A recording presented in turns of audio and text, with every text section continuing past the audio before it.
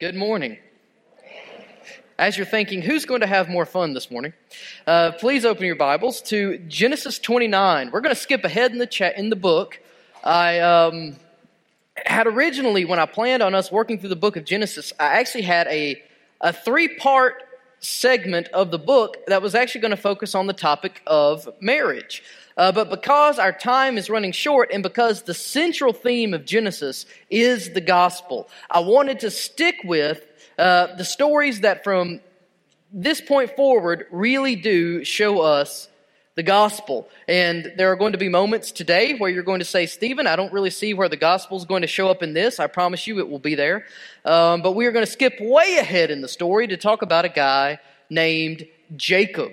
And this will be a famous incident from his life, one that you've heard. If you're a parent with small children, I will just let you know, because of the content of this story, occasionally, and because I work with college students on a regular basis, I have a tendency to stray into the PG-13 territory. I'm not purposefully lewd or crude, but it's just the content that the Bible gives us to work with in this passage, all right?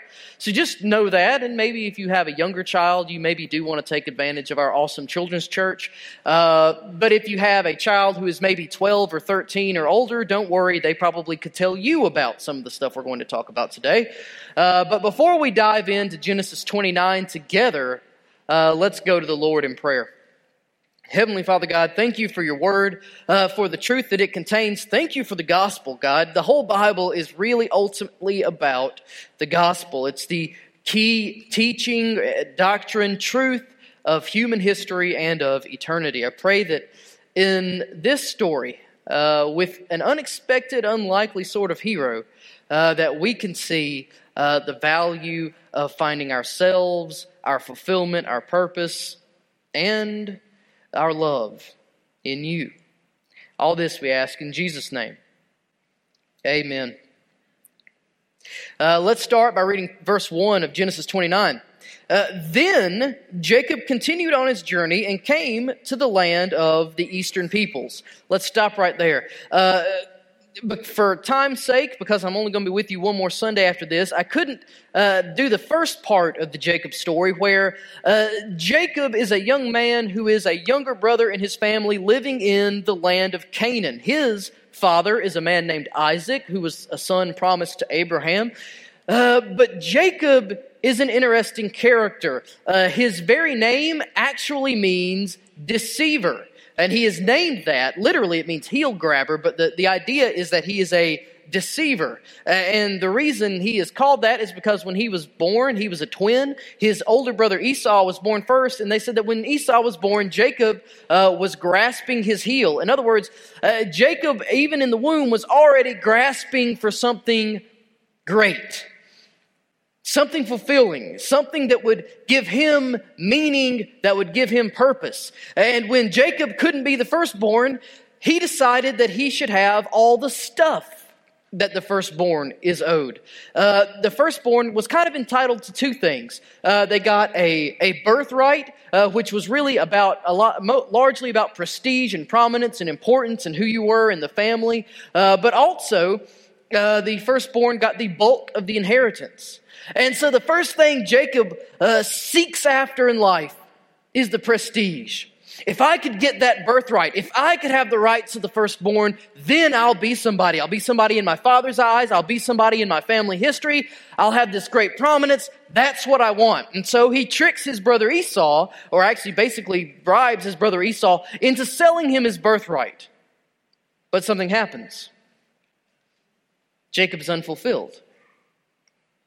Jacob looks at Esau's attitude of, well, what's that to me? Yeah, I'll give that away. I still get all the inheritance, and realizes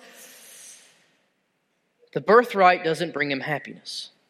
So what does Jacob do? Well, Jacob says, well, if the birthright won't bring me happiness, I bet the inheritance would. And so what Jacob does, in collusion with his mother, who is a lady named Rebekah, he fools his father, who is very old and nearly blind, into thinking that he is Esau. He does this by putting on Esau's clothes. The Bible says, wraps himself in dead goat skin. Now, what does it say about Esau? That his smell and his feel was that of a dead goat? I don't know. Don't know what that means. But it's enough to fool blind old Isaac. And Isaac gives Jacob his blessing, which means that Jacob is going to get the lion's share, the vast majority of the inheritance. And suddenly Jacob is a rich man. But he ends up greatly disappointed again. Why? Well, because what good is the prestige, what good is the wealth when you're going to be dead? You see, Jacob's brother Jacob and Esau, for twins, were very different. Jacob was kind of the hipster guy who you see at the Starbucks. You know what I'm saying. He wears the horn-rimmed glasses and the skinny jeans and the tucked-in button-up shirt with the top button buttoned, right? He's reading his novel with his penny loafers. That's Jacob. Esau looks like one of the guys from Duck Dynasty. Okay? He's this big, burly, hairy guy who spends his days in a tree stand. He's outside, he's outdoorsy. And so when Esau decides he's going to kill Jacob, Jacob doesn't stand a chance. And so Jacob and his mother decide that he is going to run. And he runs to a place called Haran, which you will remember featured in Abraham's story. That's where God called him out of, but that's where Abraham's relatives live. And here's what happens. There he saw a well. This is verse 2. He saw a well in the field with 3 flocks of sheep lying near it because the flocks were watered from that well. Then the stone over the mouth of the well was large. When all the flocks were gathered there, the shepherds would roll the stone away from the well's mouth and water the sheep. They would return the stone to its place over the mouth of the well. Now, see, what happens here is the Genesis author is setting the stage for a meeting, okay? This is, if you're a chick flick fan, this is the meet cute. Did you know that was an expression in movie writing? Meet cute. When you have a couple that are going to be the love story of a movie, you want them to meet in a cute way. Okay, and this is getting set up by the author of Genesis. You didn't know that was an ancient biblical thing that chick flicks stole, but they do. And what the author is telling us here is that there's this big well that all the local flocks use to water. It belongs to Jacob's uncle Laban. And the way that they open up this well is that all the shepherds, all these men have to get together and push the stone off the well. And then they all have to pick it up and put it back on because it's just a huge stone. But look what happens. This is verse 6. Jacob asked them, "Is he well?" Asking about his uncle Laban. "Yes, he is," they said. "And here comes his daughter Rachel with the sheep." Verse 7. "Look," he said, "the sun is still high. It is not time for the flocks to be gathered. Water the sheep and take them back to the pasture." Verse 8. "We can't," they replied, "until all the flocks are gathered and the stone has been rolled away from the mouth of the well. Then we will water the sheep." While he was still talking with them, Rachel came with her father's sheep, for she was a shepherdess. When Jacob saw Rachel, daughter of Laban, his mother's brother, and Laban's sheep, he went over and he rolled the stone away from the mouth of the well and watered his uncle's sheep. What happens? Jacob is talking with the shepherds. Is Laban here? Yes, he is. Is he well? Yes, he is. And here comes Rachel. If you wanted to pronounce it in the original Hebrew, Rachel. Okay? This girl is fabulous. She is gorgeous. She is beautiful. And take a look. I know there's something that caught your eye here that we need to deal with. When Jacob saw Rachel, daughter of Laban, his mother's brother, I know what some of you are thinking. Oh man, that's too bad. Here comes this girl with a nice job, and she's hardworking, and she's good looking. She's got it all, but she's his cousin. Now, depending on what part of Mississippi you're from, I may not need to explain what's about to happen next. But in case you're not from that part of Mississippi, and notice I'm not saying where that is, but if you're from there, you know who you are. Understand that in the Old Testament, where we would read that and say she was beautiful, she was a shepherdess, oh, but she was his cousin. In the Old Testament, to an ancient Hebrew audience, that reads, she was beautiful, she was a shepherdess, and she was his cousin. All right, so just know it's the Old Testament, this is how it worked. But when this girl walks up, Jacob, little petite hipster Jacob, right? Listening to his indie bands, right? And driving around his Mini Cooper, okay? Walks up to the stone that it takes several men to move and just pushes it out of the way, and then waters the sheep, which he had never done in his life because Jacob was a man of the tents. The fields were for somebody else. What changed in young Jacob's life?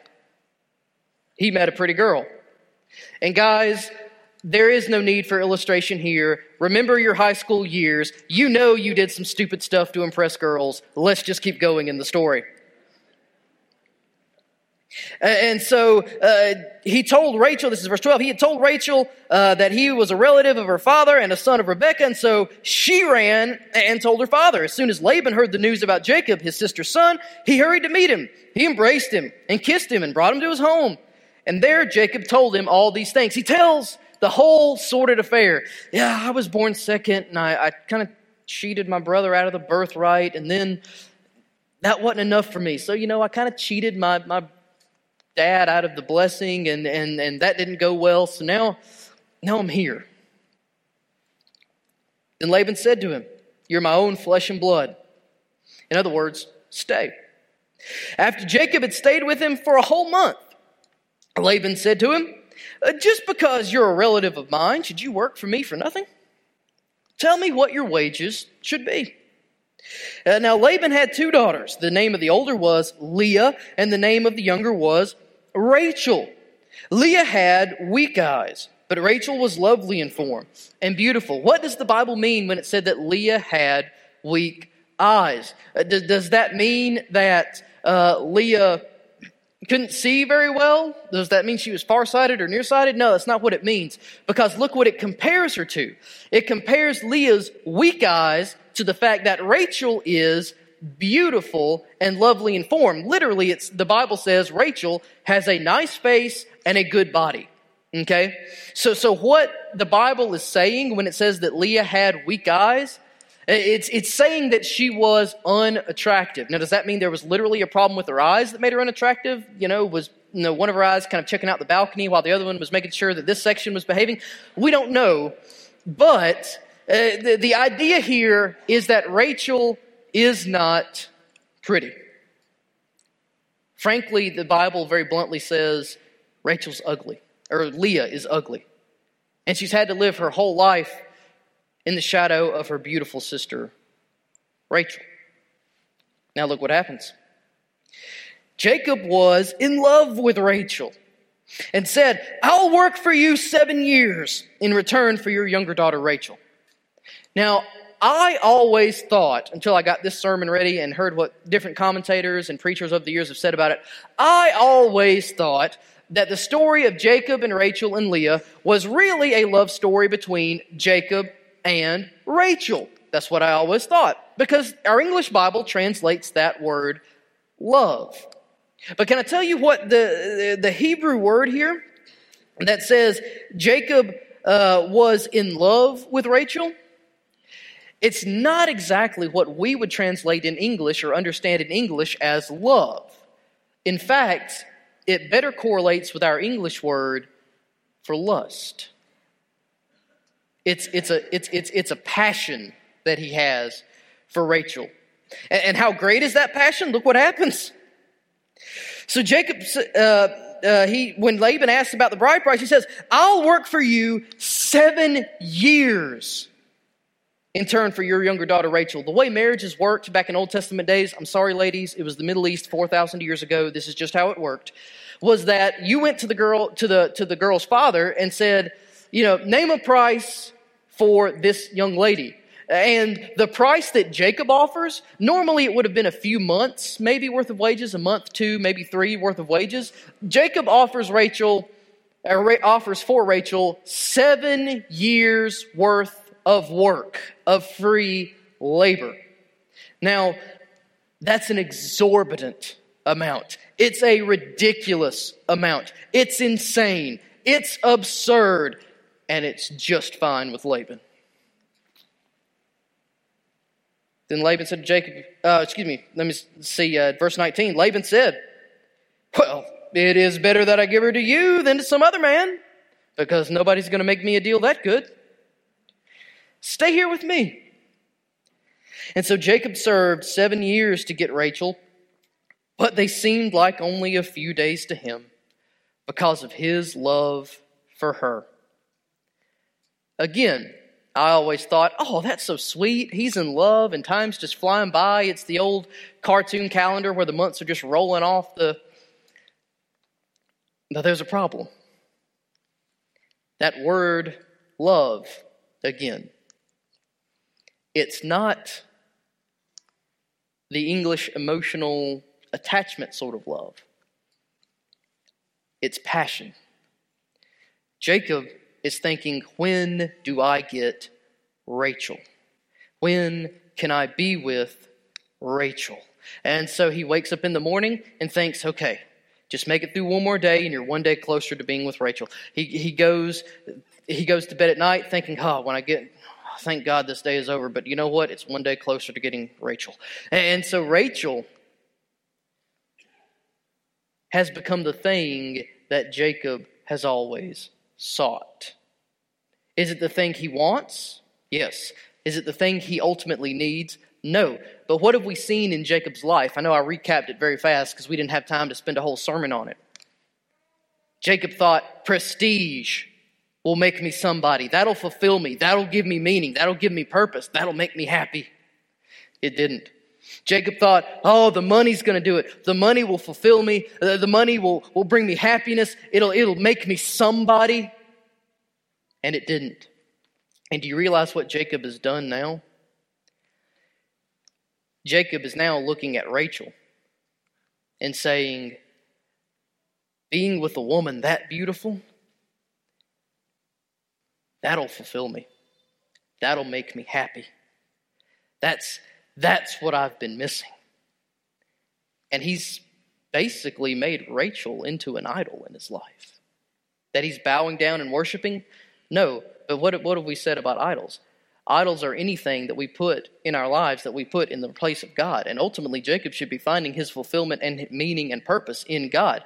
Now, I know what you're saying. Well, Stephen, what about that incident with the ladder to heaven and all of that? Well, go back and look what Jacob says in that incident. When God reveals himself to Jacob the first time, Jacob in that moment says, well, if God does this for me, and if God does that for me, and if God does this for me, then you can be my God, and I'll give you a tenth of everything I own.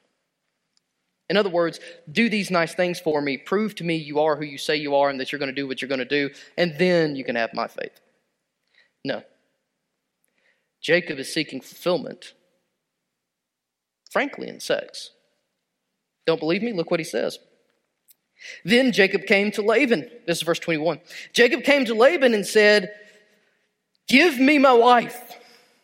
My time is completed, and I want to lie with her.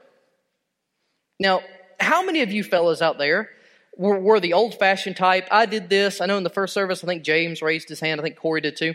How many of us were the old-fashioned type that we called our father-in-law, our future father-in-law, and asked his permission to ask his daughter to marry us? Did anybody else do that? Bunch of us. Okay, great. Do you guys remember that conversation? I remember that. I don't think I remember another conversation with my late father-in-law, but I remember that one. I'm going to bet that every one of us that did that didn't start off our request to marry his daughter with, sir, I'd like your permission to marry your daughter because I would like to have sex with her. And if you're a father in this room, you're thinking, yeah, that's a no, right? Not my daughter, no. Jacob literally goes to his father-in-law and says, give me my wife, I want to have sex with her now. This is what happens, by the way, when we take anything in our life and make it into an idol. Make it into the thing where we find fulfillment and purpose and meaning and our joy and our happiness.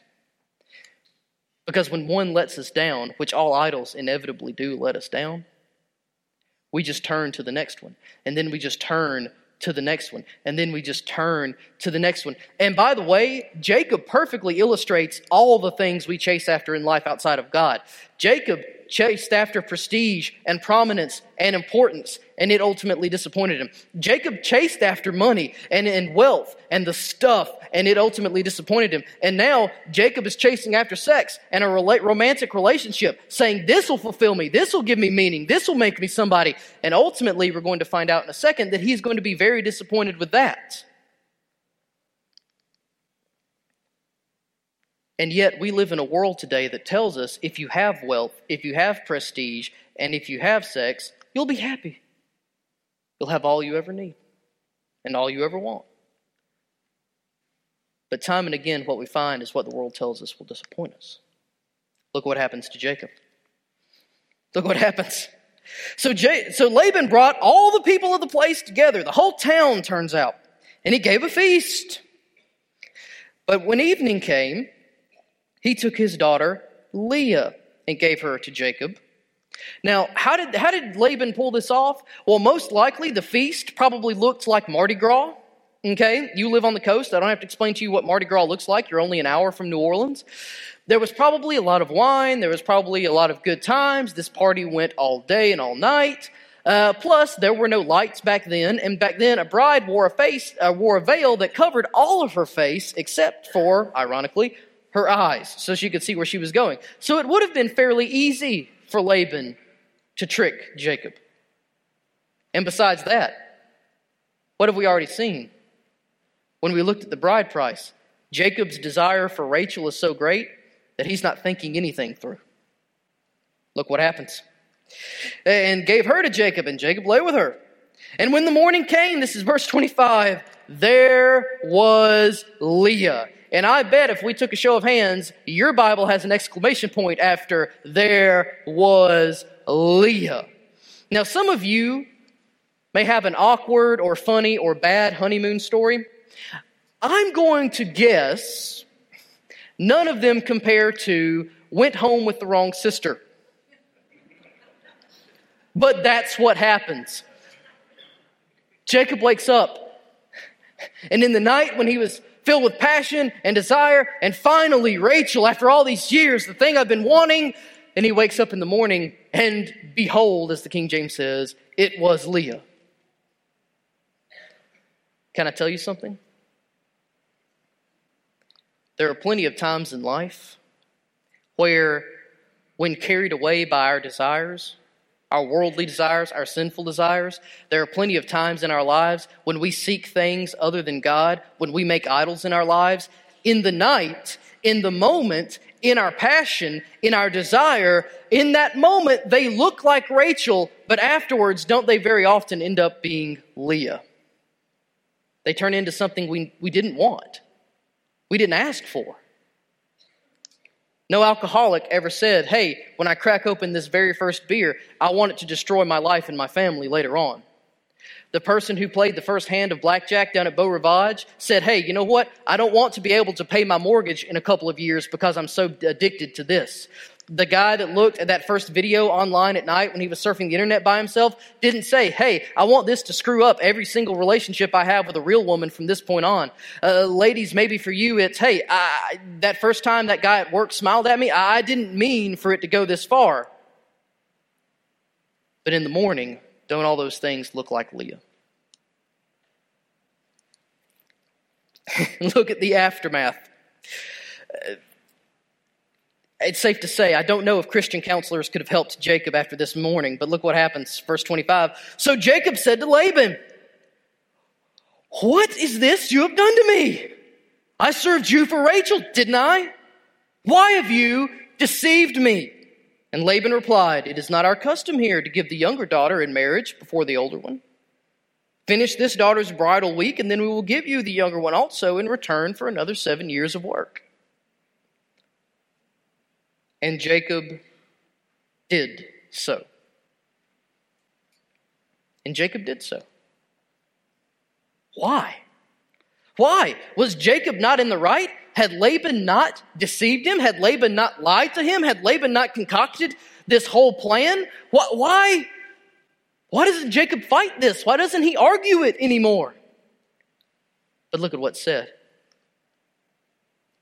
When Jacob goes to Laban, And he says, I served you for Rachel, didn't I? And he asks, why have you deceived me? You don't want to know what's really funny in the original language? I'm going to pronounce it in Hebrew because it makes it sound cooler. Hebrew just sounds cool. Jacob literally goes to Laban and says, Laban, you Yaakov'd me. In English, he said, you Jacob'd me. You did to me what I would have done. And the deceiver has now been deceived. And you know what Laban's response is, if you put it in literal English? It is not our custom here to put the younger before the older. And what did Jacob spend his whole life of deceit doing? Putting himself, the younger, ahead of his older brother. In fact, Tim Keller, who's actually a pastor of a Presbyterian church in New York, puts it this way. He said that while Isaac reached out in the dark thinking it was Esau, Jacob reached out in the dark thinking it was Rachel. And in this moment, all of Jacob's deceit, all of the disappointment, all of the pursuit of worldly things just slaps him in the face, and he realizes that none of it's ever going to leave him fulfilled. But look what happens. Jacob did so. He finished his week with Leah, and then Laban gave him his daughter Rachel to be his wife. Laban gave his servant girl Bilhah to his daughter Rachel as a maidservant. Jacob lay with Rachel also, and he loved Rachel more than Leah. Jacob's finally got what he wanted. He's got Rachel. To some extent, Rachel has what she's wanted. She's going to be the favorite wife. Does anyone else here feel bad for Leah? Leah was the older sister, but she was ugly where Rachel was beautiful. People praised Rachel.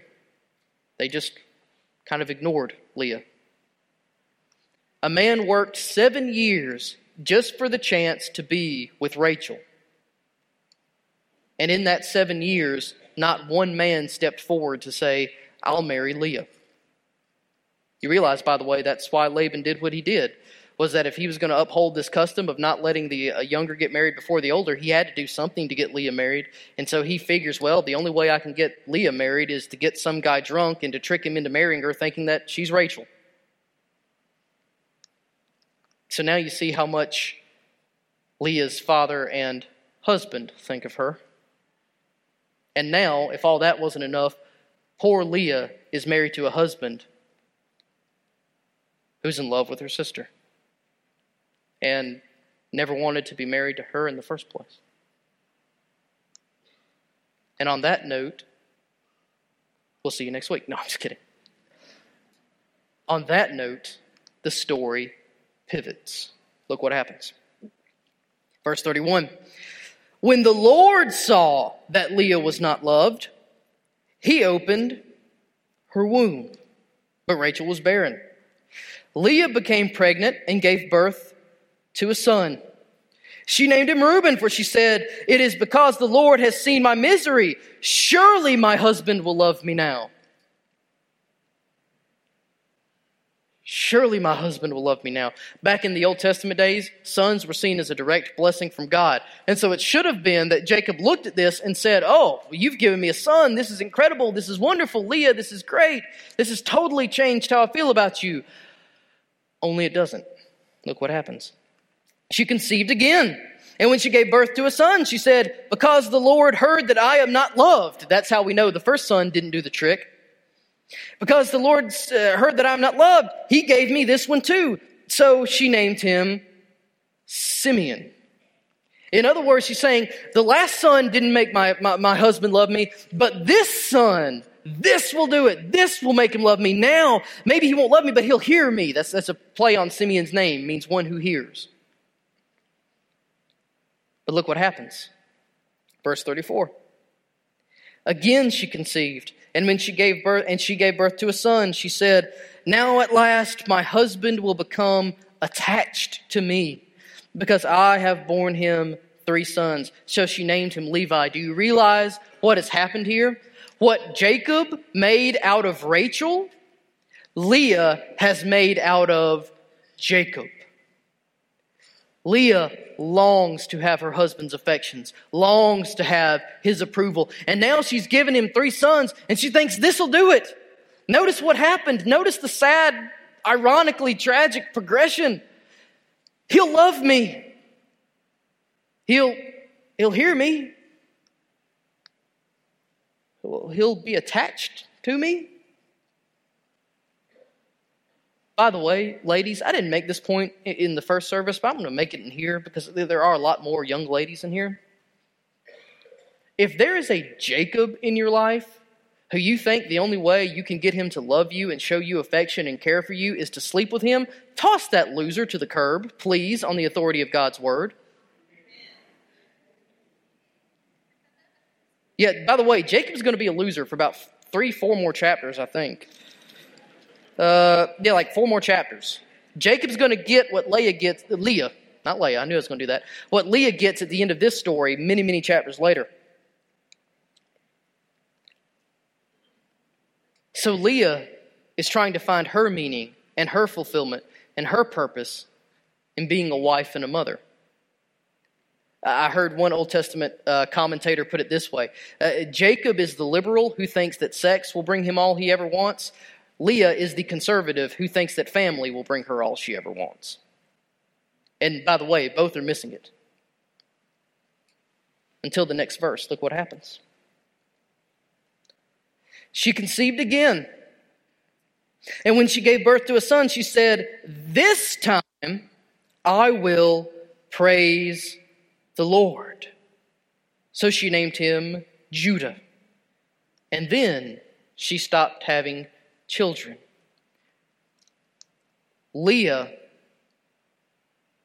finds fulfillment. She finds meaning. She finds God, actually. For a long time, I thought that the fact that it said then she stopped having children meant that Leah just got to an age where she couldn't have children anymore. But the fact is, later on in the story, she's going to have 2 or 3 more children and a daughter. 2 or 3 more sons and a daughter. It's not that she got too old. Why did she stop having children? It's because Leah didn't need Jacob anymore. She found her fulfillment.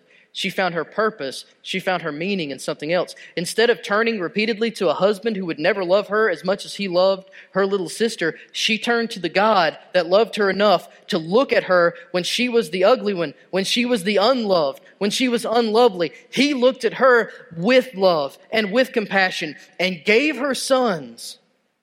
It was God who had been giving her those children. And when Leah finally realizes that and realizes his love for her, she says, "I will praise the Lord." And in that moment, by the way, Leah grasps the gospel and shows the gospel to us. And you may say, "Well, Stephen, hold on a second. You've been saying ever since you got here, the gospel is that Jesus lived the life I was supposed to live, died the death I was supposed to die in my place, was resurrected and lives forever to give hope, mercy, and forgiveness to any who will respond to him in faith." I don't see that in there. Oh yes, it is there. Because you see, when we were like Leah, ugly with the sin that was in our lives, God still loved us. When we were like Leah, pursuing the Jacobs in our lives, whether it was money, prestige, fame, good business, bad relationships, whatever it was we were pursuing, he still pursued us. And just like he showed his love to Leah by giving her sons, he showed his love for us by giving us his son. And by the way, do you know where that son was going to come from? That son was going to be the descendant of Judah. You see, God chose the ugly, unloved girl to make her family line ultimately beautiful because she would be the grandmother many, many, many generations later of Jesus of Nazareth. And when we, like Leah, can grasp the gospel, then we don't need Jacob anymore. We can find our hope, we can find our joy, we can find love, we can find fulfillment, we can find purpose in Jesus and what he has done for us, if we will respond to him in faith. So let me ask you, have you come to the point that Leah did? Where Jacob, the deceiver, has let you down enough. And you realize that every good thing that is in your life ultimately is a blessing from God. And that the ultimate blessing from God was His Son coming to live the life you chose not to live, dying the death you deserve to die in your place, resurrected and living forever, to give you eternal life if you'll put your hope and trust in Him. Let's pray together.